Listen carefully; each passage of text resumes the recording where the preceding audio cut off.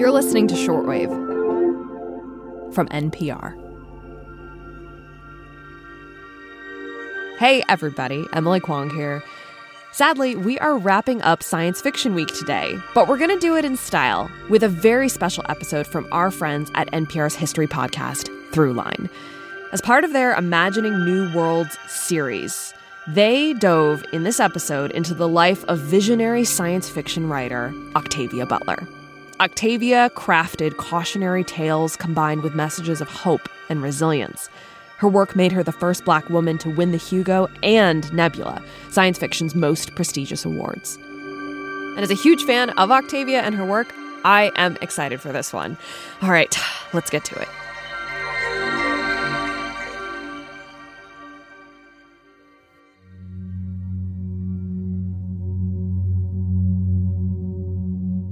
Does it ever seem to you that there are people among us who hold up the sky and make the rivers flow?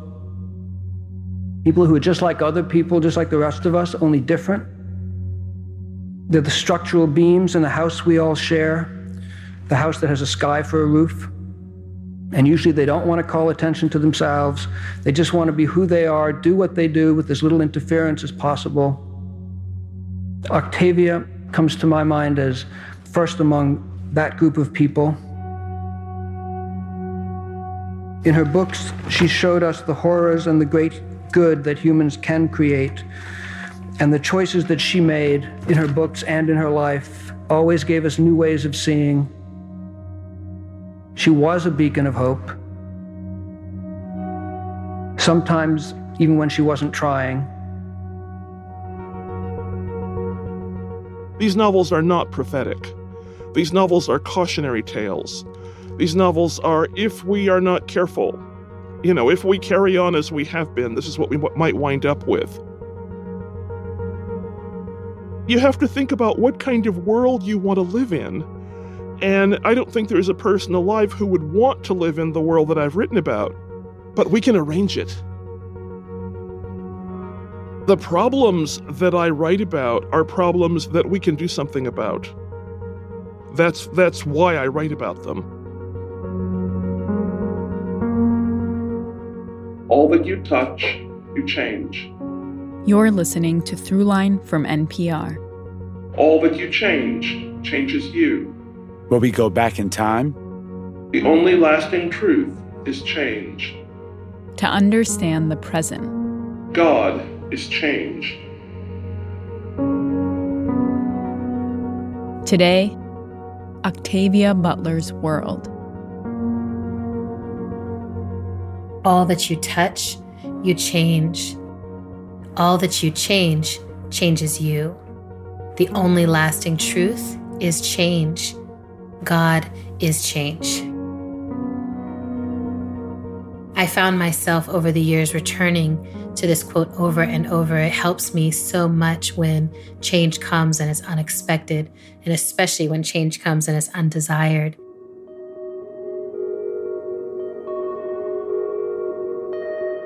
My name is Adrienne Marie Brown, and I am a writer who lives in Detroit and an Octavia Butler scholar. Adrienne Marie Brown is one of a growing group of Octavia's quote-unquote children, writers, thinkers, scholars, activists who see themselves as her spiritual descendants in a way, and who look to Octavia Butler as a leader, a guide. In that vein, Adrienne Marie Brown co-edited a book called Octavia's Brood, and she co-hosts a podcast called Octavia's Parables. I am actually so enthralled with Butler's thinking that I have a tattoo that runs down my left arm, starts up on my shoulder, and it's just my own handwriting. I wrote out this quote.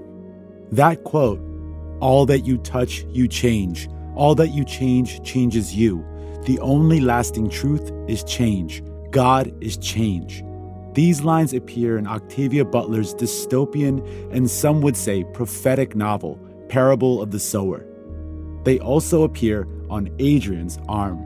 How do I affect change in ways that allow for change to touch me and help me to improve, help me to become more human and more human? Much of Adrian's work, ink, and worldview is inspired by Octavia Butler, the science fiction author who wrote what Adrian calls visionary fiction. Visionary fiction writing is a practice we can use to imagine and prepare for the future together, to generate the ideas that we want to see more of in the world. She gives us the practice, and then she gives us case study after case study after case study of our imaginary futures and how we will behave. Her case studies being her many novels. Novels like Kindred, a story about a young Black woman living in California in the 1970s who's pulled back in time to antebellum Maryland and forced to reckon with a life of slavery.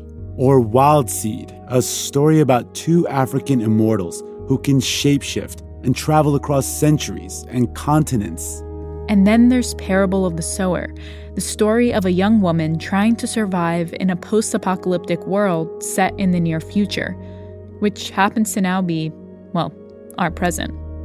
The approach that she used of looking at the world around her and projecting into the future, what happens if this state continues? What happens if we don't address the things that matter? What happens if we don't turn our attention to the climate crisis? What happens if we don't really, really contend with our comfort, with inequality, with hierarchy? What happens?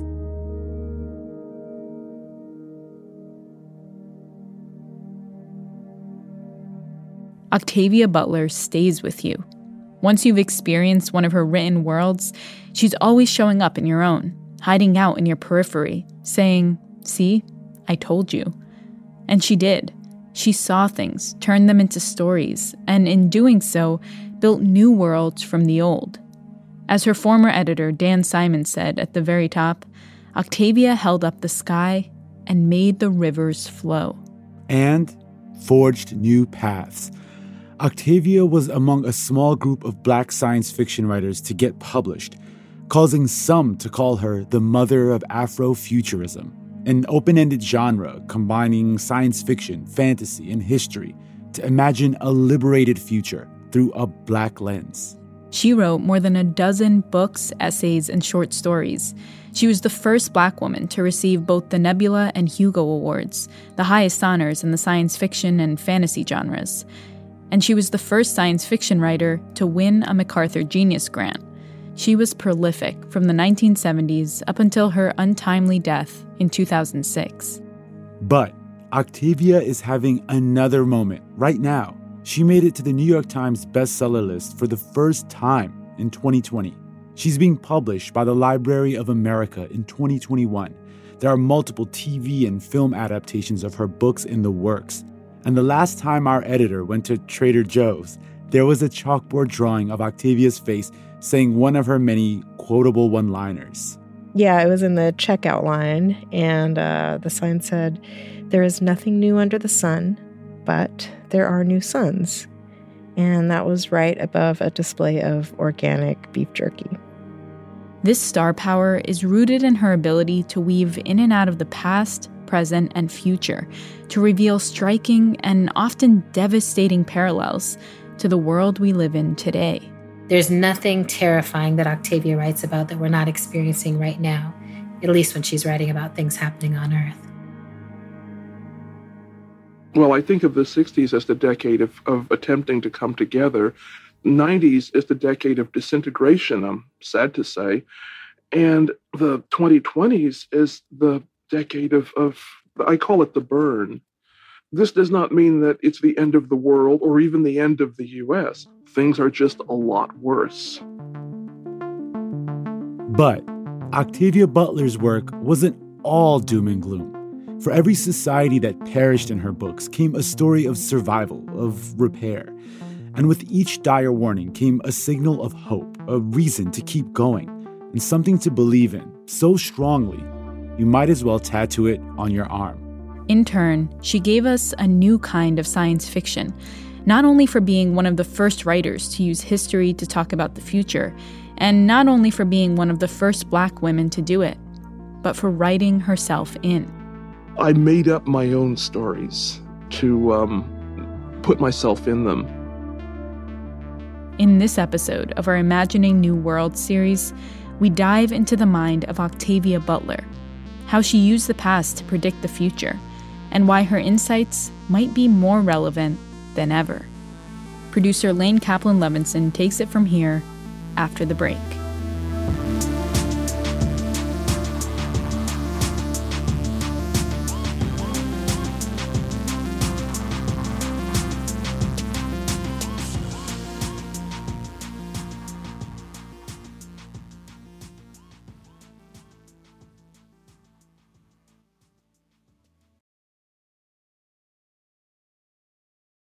Part 1. Time Traveler.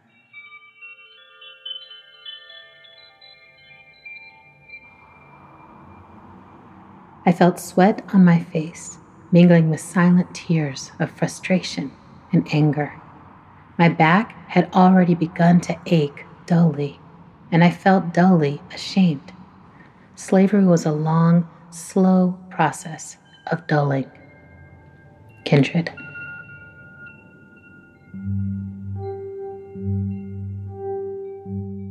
I'm an only child, and I had no idea how to get along with other children. And also, I was a strange kid who'd learned to stay by herself and make things up. Do you get along better with people now? I can fake it. Octavia E. Butler was a loner. She had a really interesting solitary existence as an only child. She spent a lot of time alone. She was super, super shy, very introverted. She was tall, she was awkward, she was quiet. And she was very, very poor. Her mom would have to decide, what kind of shoes she would buy her child.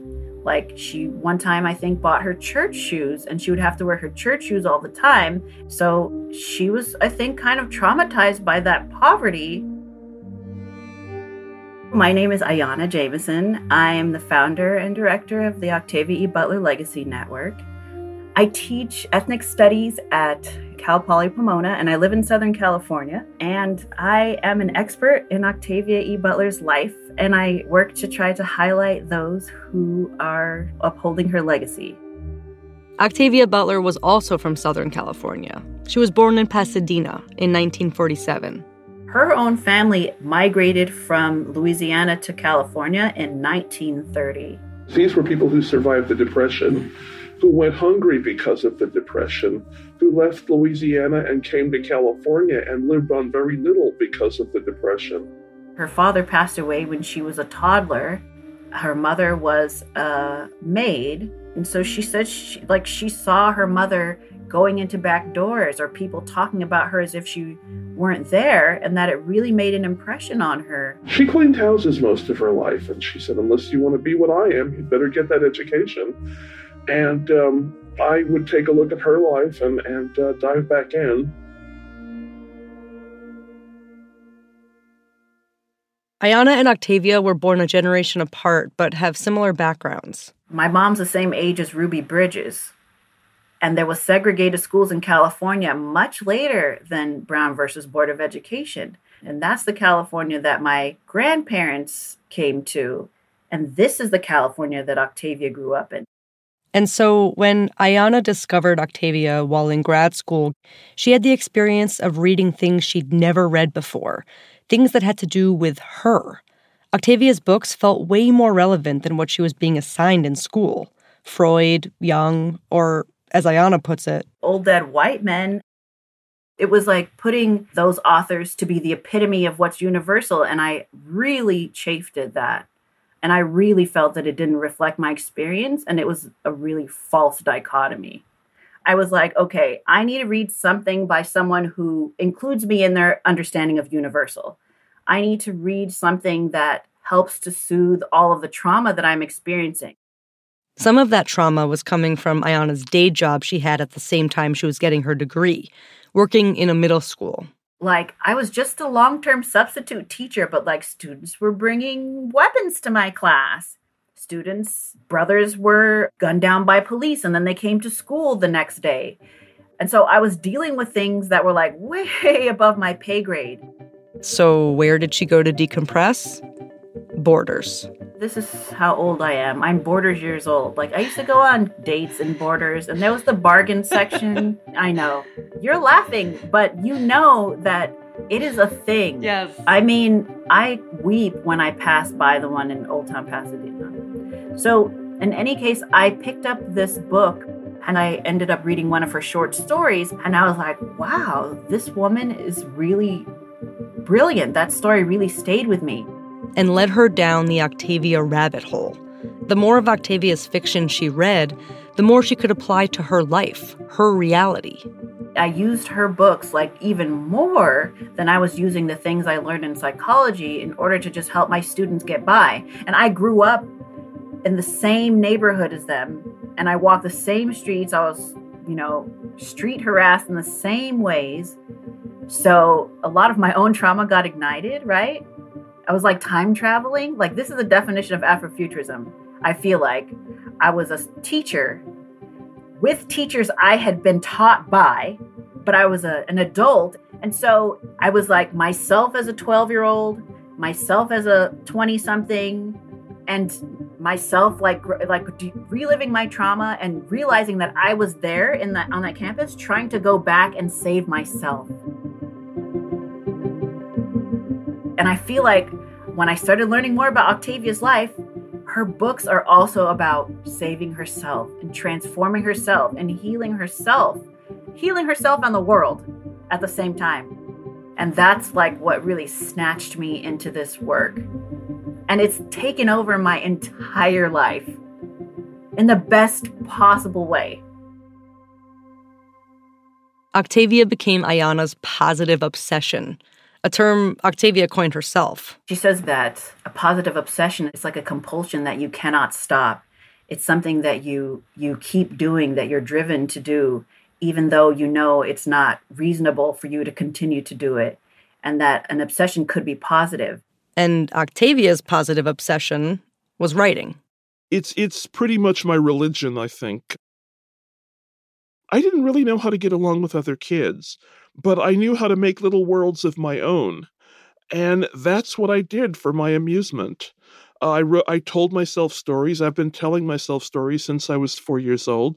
When I was 10, I began writing them down. Well, the famous story is that she was watching television and she saw Devil Girl from Mars. A British sci-fi film from the 50s. A frightening, strange shape descending from outer space with relentless purpose. Where did it come from? And what did it want of us? And then she turned off the television and thought, like, geez, I can write a better story than that. And then she started trying. Octavia published her first novel, Pattern Master, in 1976, shortly before her 30th birthday. It takes place in the distant future and involves telepaths, human mutation, and an alien pandemic. She sold the first book pretty quickly, and it got good press, albeit some of it condescending. Well, you're a hell of a writer, kiddo. There are not many people. But that foolery didn't stop her. Pattern Master was the first book in her 5-part Patternist series, and she quickly pumped out the second and third volumes. But then, in 1979, she broke from the series to write something incredibly different.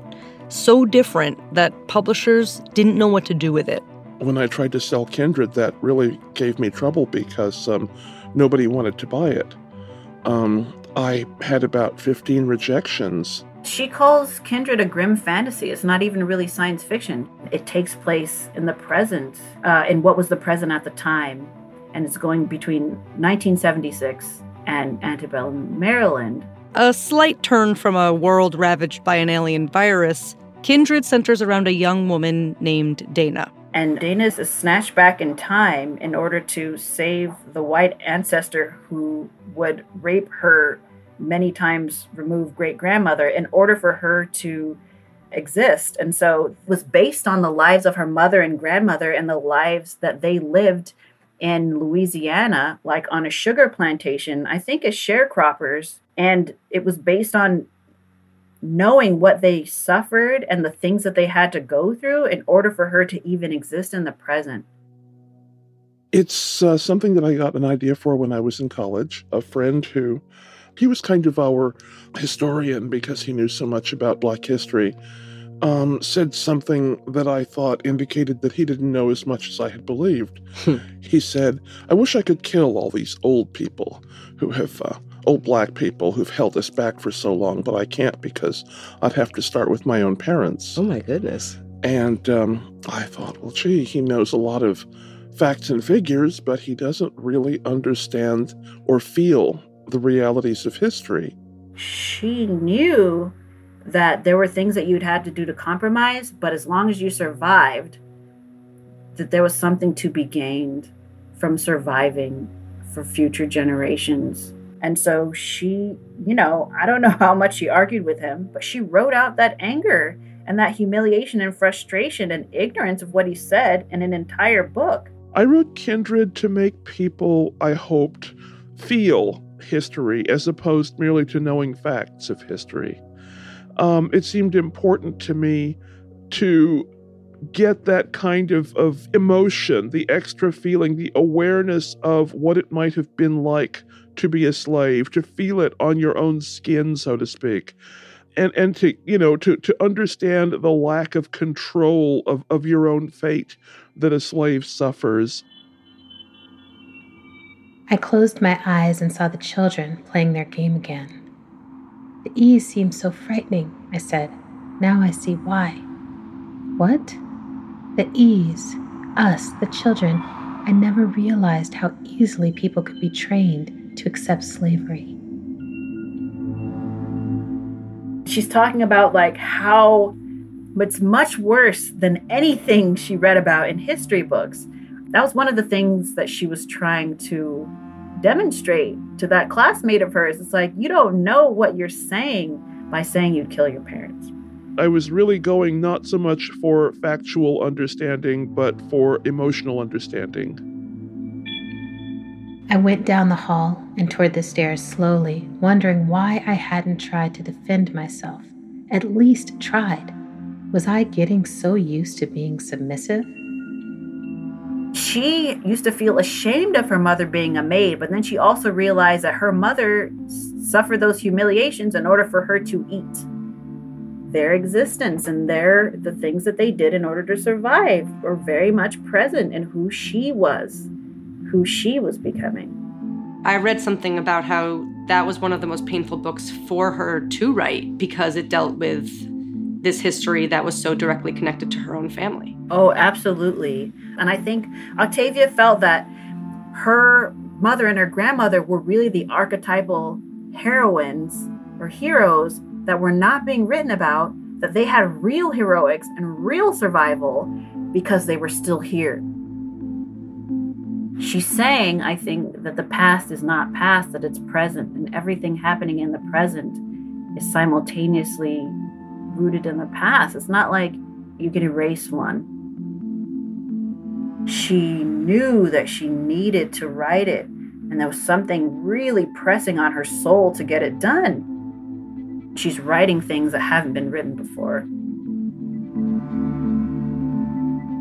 Just 3 years into her career, Octavia made it clear that she didn't fit into any one genre, that she wasn't interested in playing by the rules, and that she had a lot more to say.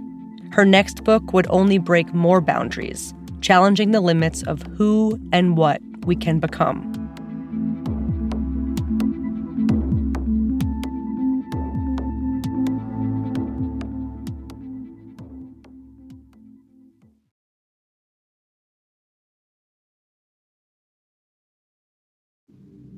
Part 2, Shapeshifter.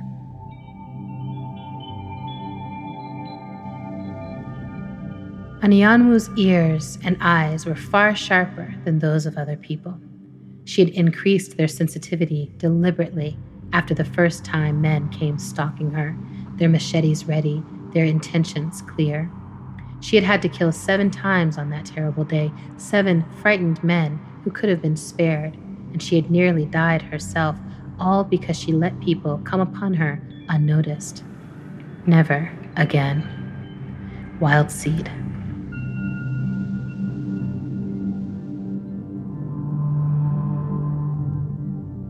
Why science fiction? Because there are no closed doors, no walls. You can look at, examine play with, anything. Absolutely anything. That is, if you could get in the door in the first place. Octavia was trying to break onto the scene in the 1970s, when most sci-fi writers were cold, white, and male, to put it bluntly. This is Nnedi Okorafor. I am a science fiction and fantasy writer of the African futurist and African jujuist strain. African futurism is a subcategory of sci-fi.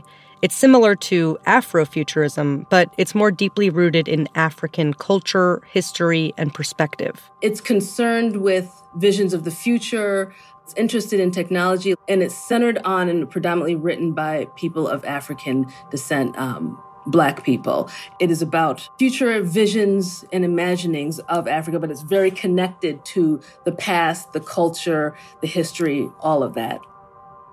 And African Jujuism is a subcategory of fantasy that respectfully acknowledges the seamless blend of true existing African spiritualities and cosmologies with the imaginative. So it understands that some of these things may be real. Some of these things are believed by people. They are part of people's worldviews. And those things, and the reason why I wanted to come up with this word was because of this idea that African spiritualities and cosmologies have historically been looked down upon, viewed as less than. I mean, you look at colonialism and what that has done to African spiritualities and cosmologies, and it's highly problematic. So you invented that term? Yes. That's amazing. These strains of sci-fi and fantasy that Nnedi created are a far cry from the quote-unquote classic science fiction strains she grew up with. Authors like Arthur C. Clarke, Ben Bova, Isaac Asimov. Think 2001: A Space Odyssey, I, Robot, Star Trek, all that. It wasn't just about being white and male, but there was an element of colonialism and imperialism that would just run, that thread would run through the themes of the story. And I found it very difficult to relate to that. When you're reading about worlds that are set in the future where you feel like you wouldn't even exist, you couldn't exist in that world, that's a different feeling. Are there things that bothered you about the science fiction books that you read when you were first starting to read them? Yes, I wasn't in them. Yeah, right. Right. That's what Octavia read growing up, and that's what, for the most part, her contemporaries were still writing. But there was also Samuel Delany. Samuel Delany, a Black science fiction writer who published his first novel, The Jewels of Aptor, in 1962, a time when it came to Black sci-fi writers. There was only Samuel Delany. It was really only Samuel Delany, and that was what Octavia was coming into. Why do you suppose there aren't more Black female science fiction writers? Probably because there aren't more. People do what they see other people doing. Oh. Mm-hmm. And if you look around and you don't see very many people who look like you doing something, you worry that maybe there's a good reason for that, and you go and do something else. I don't have any sense. I didn't do that. I looked around and saw that there weren't very many people doing what I wanted to do, and it didn't matter. I still wanted to do it. Nnedi could relate. A lot of artists come into their art through some kind of trauma, and for me, that's what it was. Nnedi was a star athlete, tennis and track and field. She had 22 medals, she had a state championship, and she also had scoliosis. And it got progressively worse, and I had to have this surgery, and there was a small % chance of paralysis with this. And I was in that small %. So when they did the surgery, I woke up paralyzed. So I was a paralyzed athlete. It was 1993. She spent the whole summer after her freshman year of college literally relearning how to walk. So it was like night and day. A few years later, still on the long recovery path, her parents took her on a trip to their homeland, Nigeria. We'd spend part of our time in Lagos, which is very modern, fast, big city. And then we'd spend the other half in the southeast, which was more rural. So when cell phones showed up, I started seeing them showing up in these very rural places where you would see very traditional images like, women carrying water, all those things with cell phones present. Like I would see palm wine tappers. That's a practice of tapping the sap to make palm wine. They'd be in the tree, you know, sticking the straw in there and then leaning back on their harness to answer their cell phone. And I was like, this is nuts. You know, this is like the past and the present and the future all together. And it wasn't like conflicting. It was like, it was in harmony. So it's like all of these things, you know, while I was going through all of that, we still traveled to Nigeria and I still had those experiences while I was recovering, you know, while I was getting back. So it all, in my mind, it's all like part of the same thing. Yeah. And just, it sounds like that you were an athlete, like you said. And then you lose that part of yourself and it's like, what's left? And then in that same moment to go back and like dig into your roots. That's really powerful. Yeah, it's a lot of identity shifting. And the way that I kept myself sane was to start writing stories. And from that point on, I haven't stopped writing since. That was roughly 20 years ago. And that feeling that she was simultaneously time traveling throughout her own body and her own culture got her interested in sci-fi and Afrofuturism and her own strains of African futurism and Jujuism. So she started writing it, even though she had never read anything like it by anyone else. Then in 2001, she got into a well-known sci-fi workshop, the Clarion Writers Workshop. In fact, the same workshop Octavia Butler had once attended and even taught at. But Nnedi didn't know that. She had never heard of Octavia Butler. Until one day when the workshop took a field trip to a local bookstore. Spoiler alert, it may or may not have been Borders. Of course, we all went to science fiction and fantasy section. And as we were going through that section, I stopped because I saw something that I had never seen before. And it was a book that was turned face out, and on the cover was a Black woman. And that's what stopped me, because up until that day, I had never gone through the science fiction and fantasy section and seen a cover with a Black person on the cover. It caught my eye immediately, where I'm like, what is this? And I immediately just picked it up and bought it. I didn't even look at what it was about or anything. I just picked it up and bought it. I'm like, I just want this book. And that book turned out to be Wild Seed by Octavia Butler. You exist and you are different. That was enough to attract me. Now, tell me who you are. You must be the only man in this country who has not heard of me. I am Anyanwu. He repeated her name and glanced upward, understanding. Sun, her name meant. Anyanwu, the sun.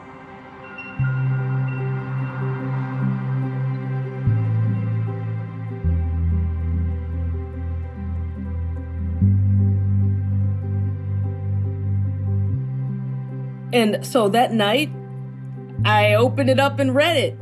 I started reading, and my mind was even blown even further, because it was like, suddenly, I'm reading this book, and I see the name Anyanwu, and I know what Anyanwu means. I know how to pronounce Anyanwu. It's an Igbo name. It means the eye of the sun, and I'm Igbo.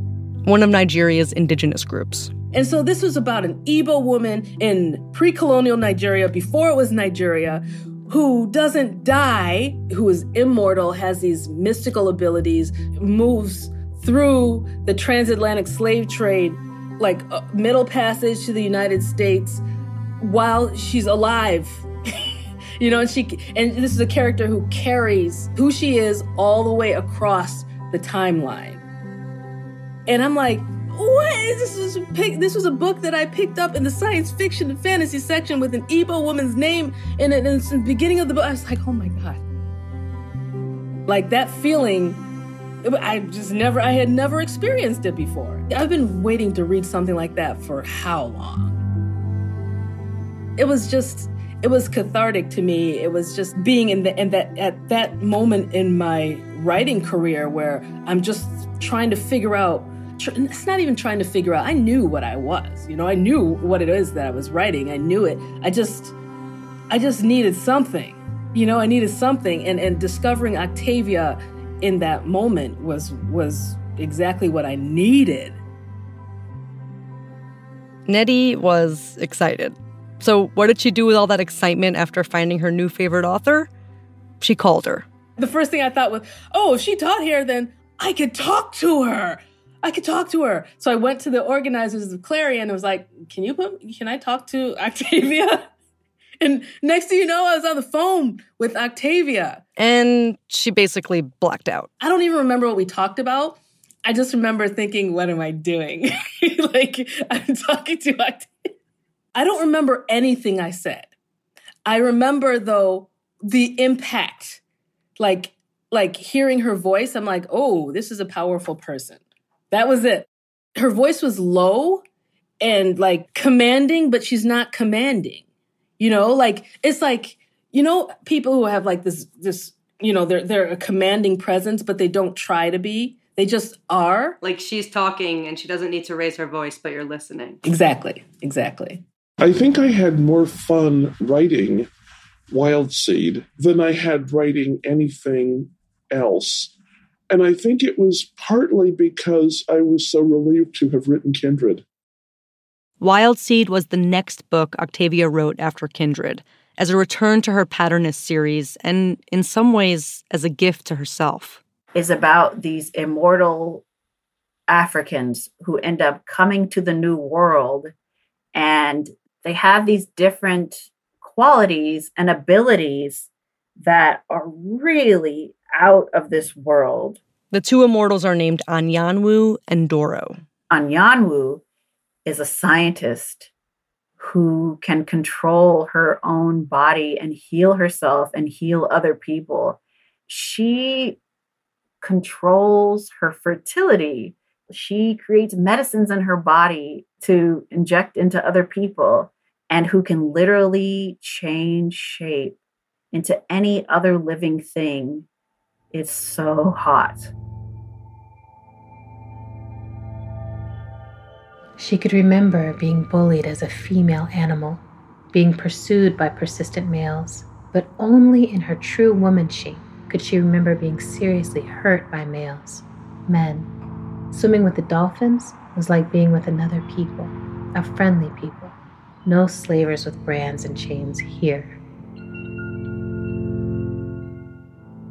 She can transform into a bird and fly, or into a dolphin and swim, or into another person. She can transform her body into the body of a male person. And she can experience desire and love and sex in whatever kind of gender, as whatever race, but still always defaults back to her Black woman self, her African woman self, Anyanwu.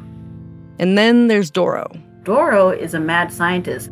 He's breeding certain kinds of people together because he wants to basically generate children who won't die. And this is something Anyanwu wants, and they end up sort of being a couple, but they're adversaries. She's always trying to create family and home and community and nurture the people around her, and he's always trying to control them and manipulate them and push them and threaten them. And she will not stand for that. So Octavia has split these very distinct parts of a whole. Oh, no. I don't write about good and evil with this enormous dichotomy. I write about people. I write about people doing the kinds of things that people do. And I mean, I think even the worst of us doesn't just set out to be evil.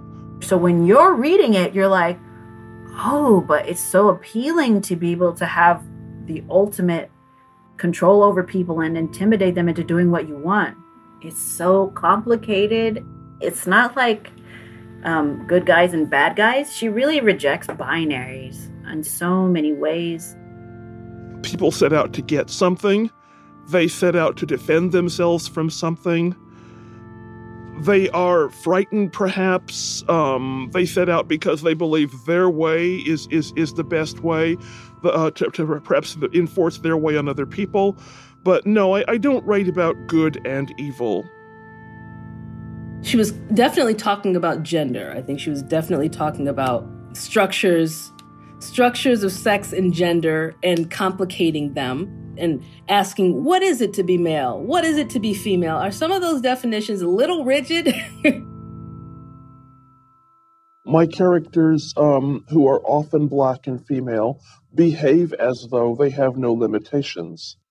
She rejected racial inferiority or gender norms that would have restricted her, that didn't fit whatever the so-called universal or like what the dominant culture was doing.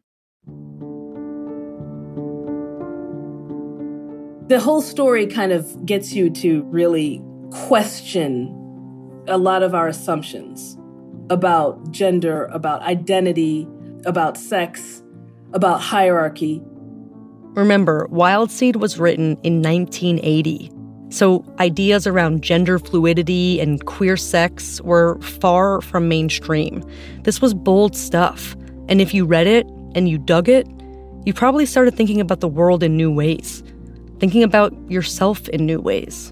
You end up being in the mind and the bodies of those characters, and you experience change, transformation, and healing from the inside, because that's what Anyanwu is doing. And so she got to explore that in her writing. It wasn't just Wild Seed. It's like almost all of her works had this ability to leave you changed. You know, you read it and you're like, okay, I don't think the same way that I thought before. And like for me, I needed that process, especially in my late 20s. There were just issues that I was interested in, but I didn't have the tools to unpack them and properly interrogate them. I did not have the tools. And Octavia Butler gave me those tools in so many ways to interrogate those things, and in a comfortable way, because it was through literature. And so I didn't have to like talk to anybody. It was like the book and I talking together, and then me just having my crisis by myself, you know? And yeah, her work did that. I would walk away from almost every single one of her novels and short stories just changed. Now, 2 decades after first discovering Octavia, Nnedi is giving Wild Seed new life. She's co-writing the screenplay for a new Amazon series based on the book, and she's pinching herself. Of all of Octavia's books, Wild Seed is the one that I feel I could adapt. And why is that? I mean, I know it's the first one you've discovered and loved, but it's got to be more than that, right? And also me naming my daughter after the main character. Oh my God, wait, what is your daughter's name? Her name is Anyugo, but the name that I chose was Anyanwu. And the reason why it's not Anyanwu was because when I brought it to the family, they were all like, oh, that's a boy's name. You can't name her that because that's for boys. And I stupidly listened, but whatever. That's how water under the bridge. That's a long time ago. I would not listen now.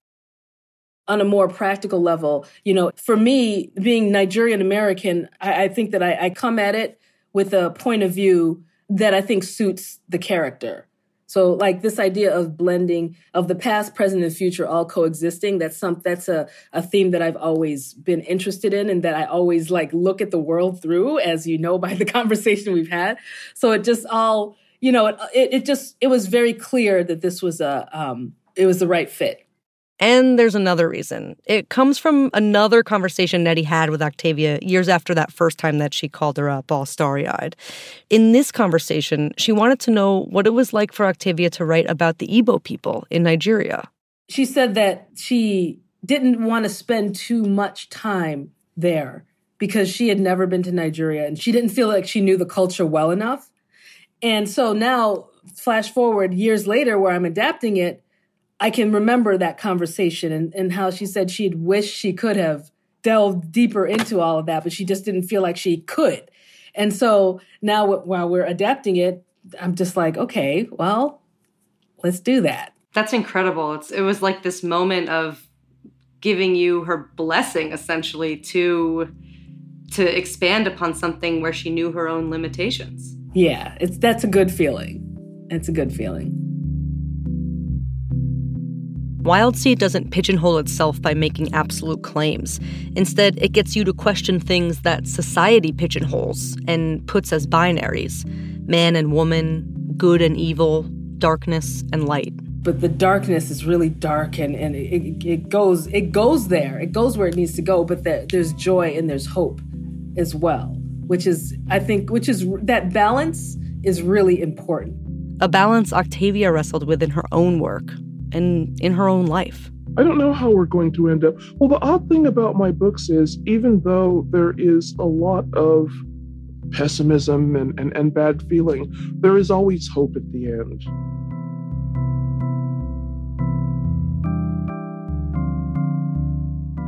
When we come back, Octavia writes the Parables series and puts that resilience to the ultimate test.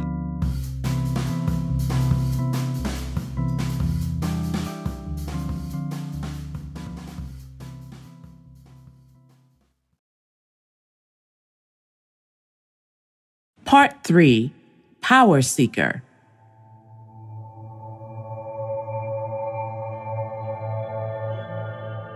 All struggles are essentially power struggles. Who will rule? Who will lead? Who will define, refine, confine, design? Who will dominate? All struggles are essentially power struggles, and most are no more intellectual than two rams knocking their heads together. Parable of the Sower. I don't recall ever having wanted desperately to be a Black woman science fiction writer. I wanted to be a writer. And my attitude was, I am a Black woman. And if it doesn't come out in the stories, I can't imagine why. It's there. So it's not something I'm focusing on. It's just there. It's part of it. It's me.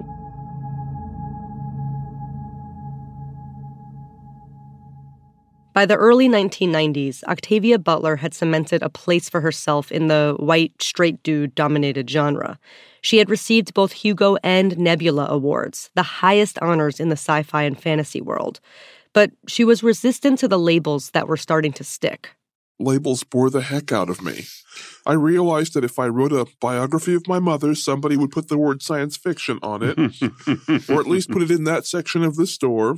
And she wasn't just called a science fiction writer, she was being called a Black science fiction writer. Are you trying to create a new Black mythology? No. You're not? No. What then is central to what you want to say about race? Do I want to say something central about race, aside from, hey, we're here? But while she was dodging these titles, Black, feminist, and queer audiences were embracing her edgy explorations of race, sex, and gender. She was complicating traditional power structures and centering marginalized voices. So the labels persisted. She was Octavia the feminist, Octavia the Afrofuturist, Octavia the radical. And then her newest book brought her a whole new reputation on a whole nother level. Octavia the Prophet. All that you touch, you change. All that you change, changes you. The only lasting truth is change. God is change. Earthseed, the Book of the Living, verse 1, Parable of the Sower. So Parable of the Sower is actually a book that was written where the protagonist, Lauren Oya Olamina, is this girl who lives in this place called Robledo, which is stands in for Pasadena, and she is about 15 years old, turning 16 in this book. So it's a coming-of-age novel. But this isn't your Catcher in the Rye or To Kill a Mockingbird type of coming-of-age story. Parable of the Sower is your The Apocalypse is Right Now coming-of-age story. And this time, there were no aliens, there was no time travel, there were no women turning into dolphins.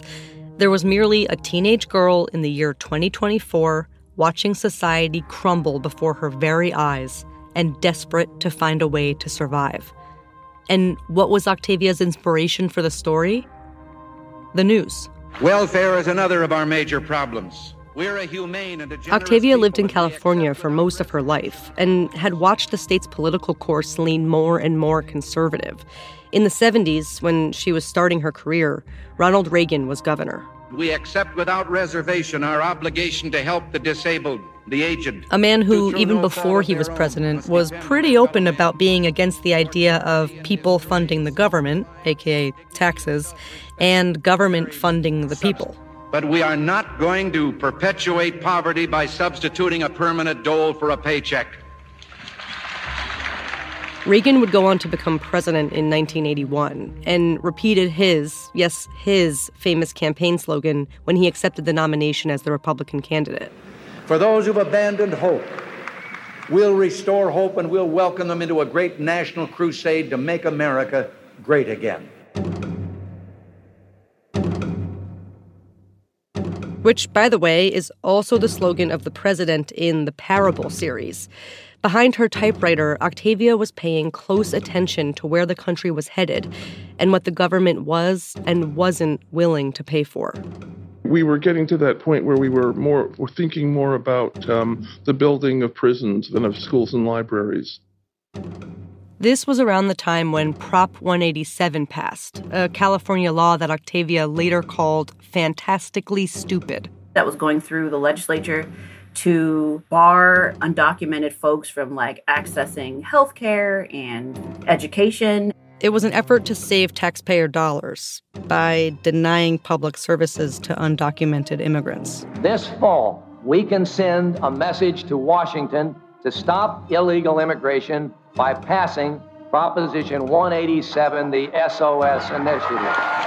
SOS, the Save Our State Initiative. She said, you want a bunch of uneducated sick people who can't go to the emergency room because they're undocumented? And she's like, okay, let's extrapolate from there. What happens when another group in society gets cut off? And then another group, and another.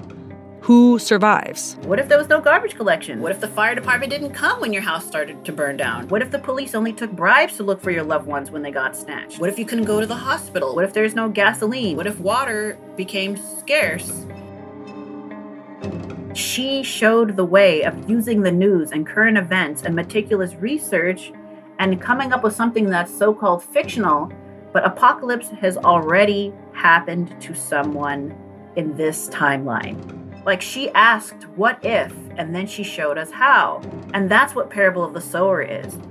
Things have just carried on and slowly run down. There's no particular hideous disaster to account for it.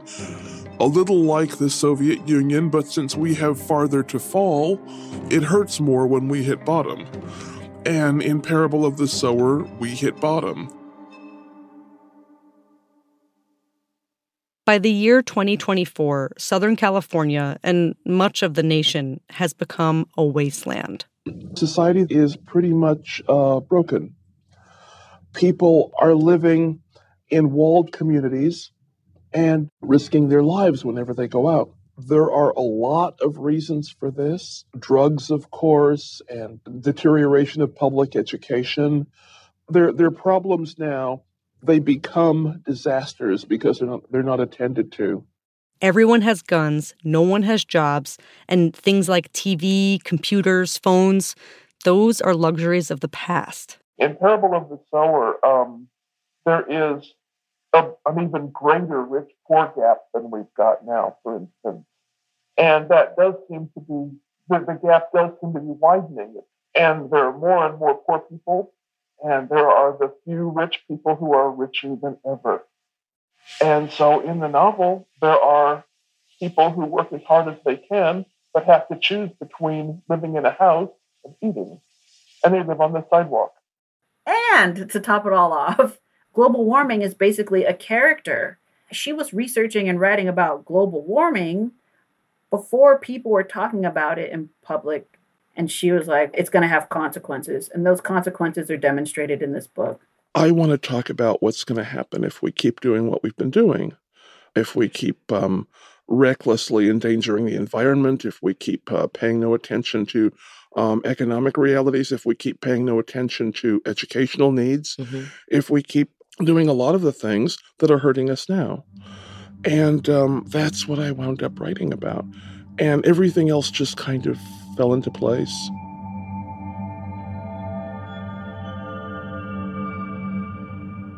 People are setting fires to get rid of whomever they dislike, from personal enemies to anyone who looks or sounds foreign or racially different. People are setting fires because they are frustrated, angry, hopeless. They have no power to improve their lives, but they have the power to make others even more miserable. And the only way to prove to yourself that you have power is to use it. according to Octavia, all of these issues, all of these ignorances came from one fundamental human paradox. That human beings are intelligent, but also that they are hierarchical, and that their hierarchical tendencies are a lot older than their intelligence, and the hierarchical tendencies are sometimes in charge. We do seem sometimes much more interested in one-upping each other, one-upping one country over the other, than in doing ourselves some long-term good. In other words, it's all about power. One of the reasons I got into writing about power was because I grew up feeling that I didn't have any. And neither did 15-year-old Lauren Olamina, the protagonist in the story. But she quickly realized that no one in power was going to protect her. If she was going to survive, she'd have to step into her own. Parable of the Sower was difficult because I didn't much like my character originally, because she had to be a power seeker. I had gotten the idea from some of the politicians I'd run across that people who wanted power should perhaps not have it. Couldn't really be trusted with it. And I had a character here who wanted power. Mm-hmm. And I had to bring myself to realize that power, like money, like education, like technology, like any number of other things, is just a tool. And what you do with it is what matters. Octavia's character, Lauren, knew that because she needed power, she needed people. There's power in numbers, power in community. She was a preacher's daughter and saw her father's ability to bring people together through religion. So she began to preach. Not her father's religion, but her own. A new religion she called Earthseed. I am Earthseed. Anyone can be. Someday, I think there will be a lot of us. And I think we'll have to seed ourselves farther and farther from this dying place. Earthseed is based on the idea that to survive in a changing, uncertain world, you need to be able to adapt. You need to be resilient. Lauren wrote her convictions into verse and realized that in these verses were lessons that people could live by. She realized she had found a leader, herself. When I got through Parable of the Sower, I got to the point where I liked my character far too much. Lauren Olamina became the first power seeker Butler could finally trust, and others did too. She slowly grew a following of people willing to join her in the pursuit for a new life, a new beginning.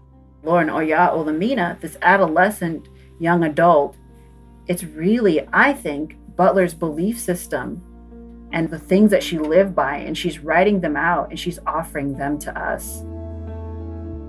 Offerings on how to sustain yourself in an unsustainable world, how to survive fascist governments, how to survive wildfires, how to survive drug epidemics, how to survive police brutality, how to survive poverty, how to survive. You know, the world that she's depicting in Parable of the Sower, it feels so much like that's what we're experiencing now. I still can't read Parable of the Sower. I mean, like, Parable, I can't read it. Like, even just looking at the title, it just makes me nervous. It's nervous. It's set around now. We've got, like, corporate greed. We've got climate change. We've got, you know, the government falling apart. I mean, do I need to go there? Oh, God. It's just so, it's too familiar. It's too familiar. Do you think she saw herself as prophetic? Oh, absolutely not. She did not predict the future. She observed what was happening around her, and then she extrapolated from what she knew. I hope they're not prophecy because I don't want to live in that world. But I also think that some writers are onto something, and they've tapped into something. And I believe in mystical aspects. So I wouldn't call anyone a prophet per se, but I do think that Octavia was tapping into something. She was tapping into something and she was channeling it. And I think that it's okay to acknowledge that and to hear that.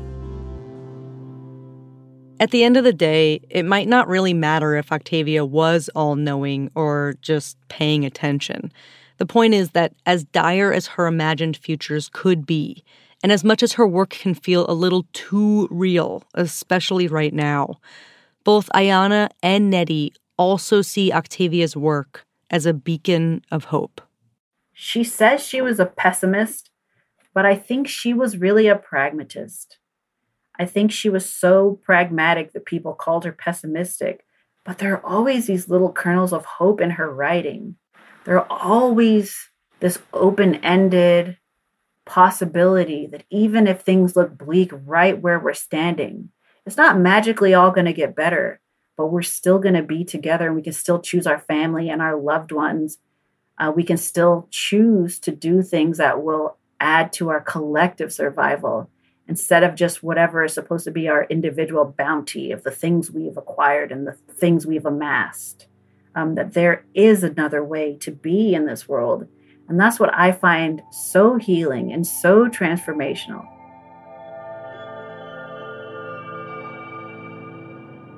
The world is full of painful stories. Sometimes it seems as though there aren't any other kind. And yet, I found myself thinking how beautiful that glint of water was through the trees.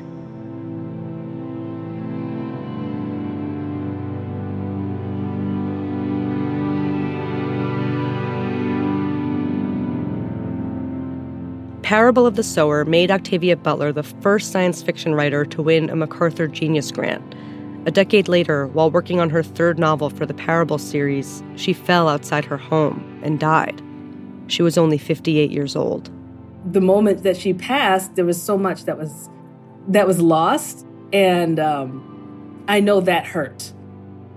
What does it mean to those who come after her? You know, it means so much. It means her doing what she did, just kind of like alerted to others of the existence of a whole, plethora of stories, which really shouldn't be the case, but that is the case. It's like it signaled the existence of all this, of so much, and she ushered that in.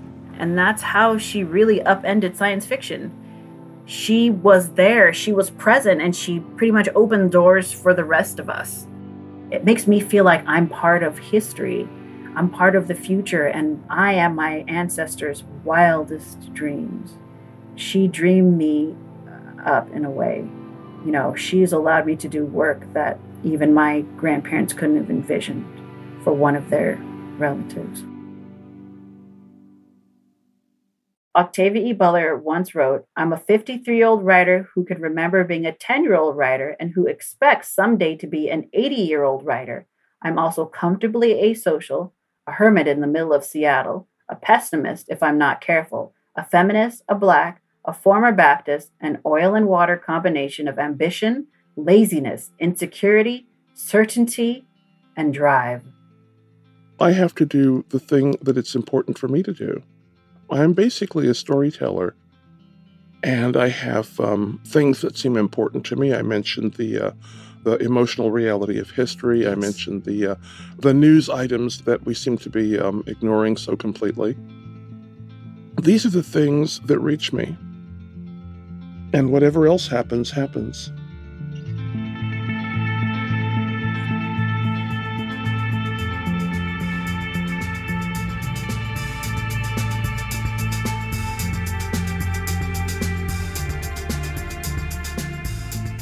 That's it for this week's show. I'm Ramtin Arablouei. I'm Rand Abdel Fattah, and you've been listening to Throughline from NPR. This episode was produced by me. And me, and... Jamie York, Lawrence Wu, Lane Kaplan-Levinson, Julie Kane, Victor Ibeez, Parth Shah. Fact-checking for this episode was done by Kevin Vogel. Thank you to Adrienne Marie Brown for reading all of the passages from Octavia's books that you heard throughout the episode. Adrienne has 2 podcasts, Octavia's Parables, which she co-hosts with Toshi Reagan, and How to Survive the End of the World, which she co-hosts with her sister Autumn. Check them out. Thanks to WHYY's Fresh Air with Terry Gross for the use of the interview with Octavia Butler. Thanks also to Nisi Shaw and Steve Barnes, both sci-fi writers and friends of Octavia's, who shared their insights and memories with us that helped shape this episode. And thanks also to Beth Donovan, Yolanda Sanguini, and Anya Grundman. Our music was composed by Ramtin and his band Drop Electric, which includes Naveed Marvi, Sho Fujiwara, Anya Mizani. As always, if you have an idea or like something you heard on the show, email us at throughline@npr.org or hit us up on Twitter at throughlinenpr. Thanks for listening. A special thanks to the estate of Samir Naguib for helping to support this podcast.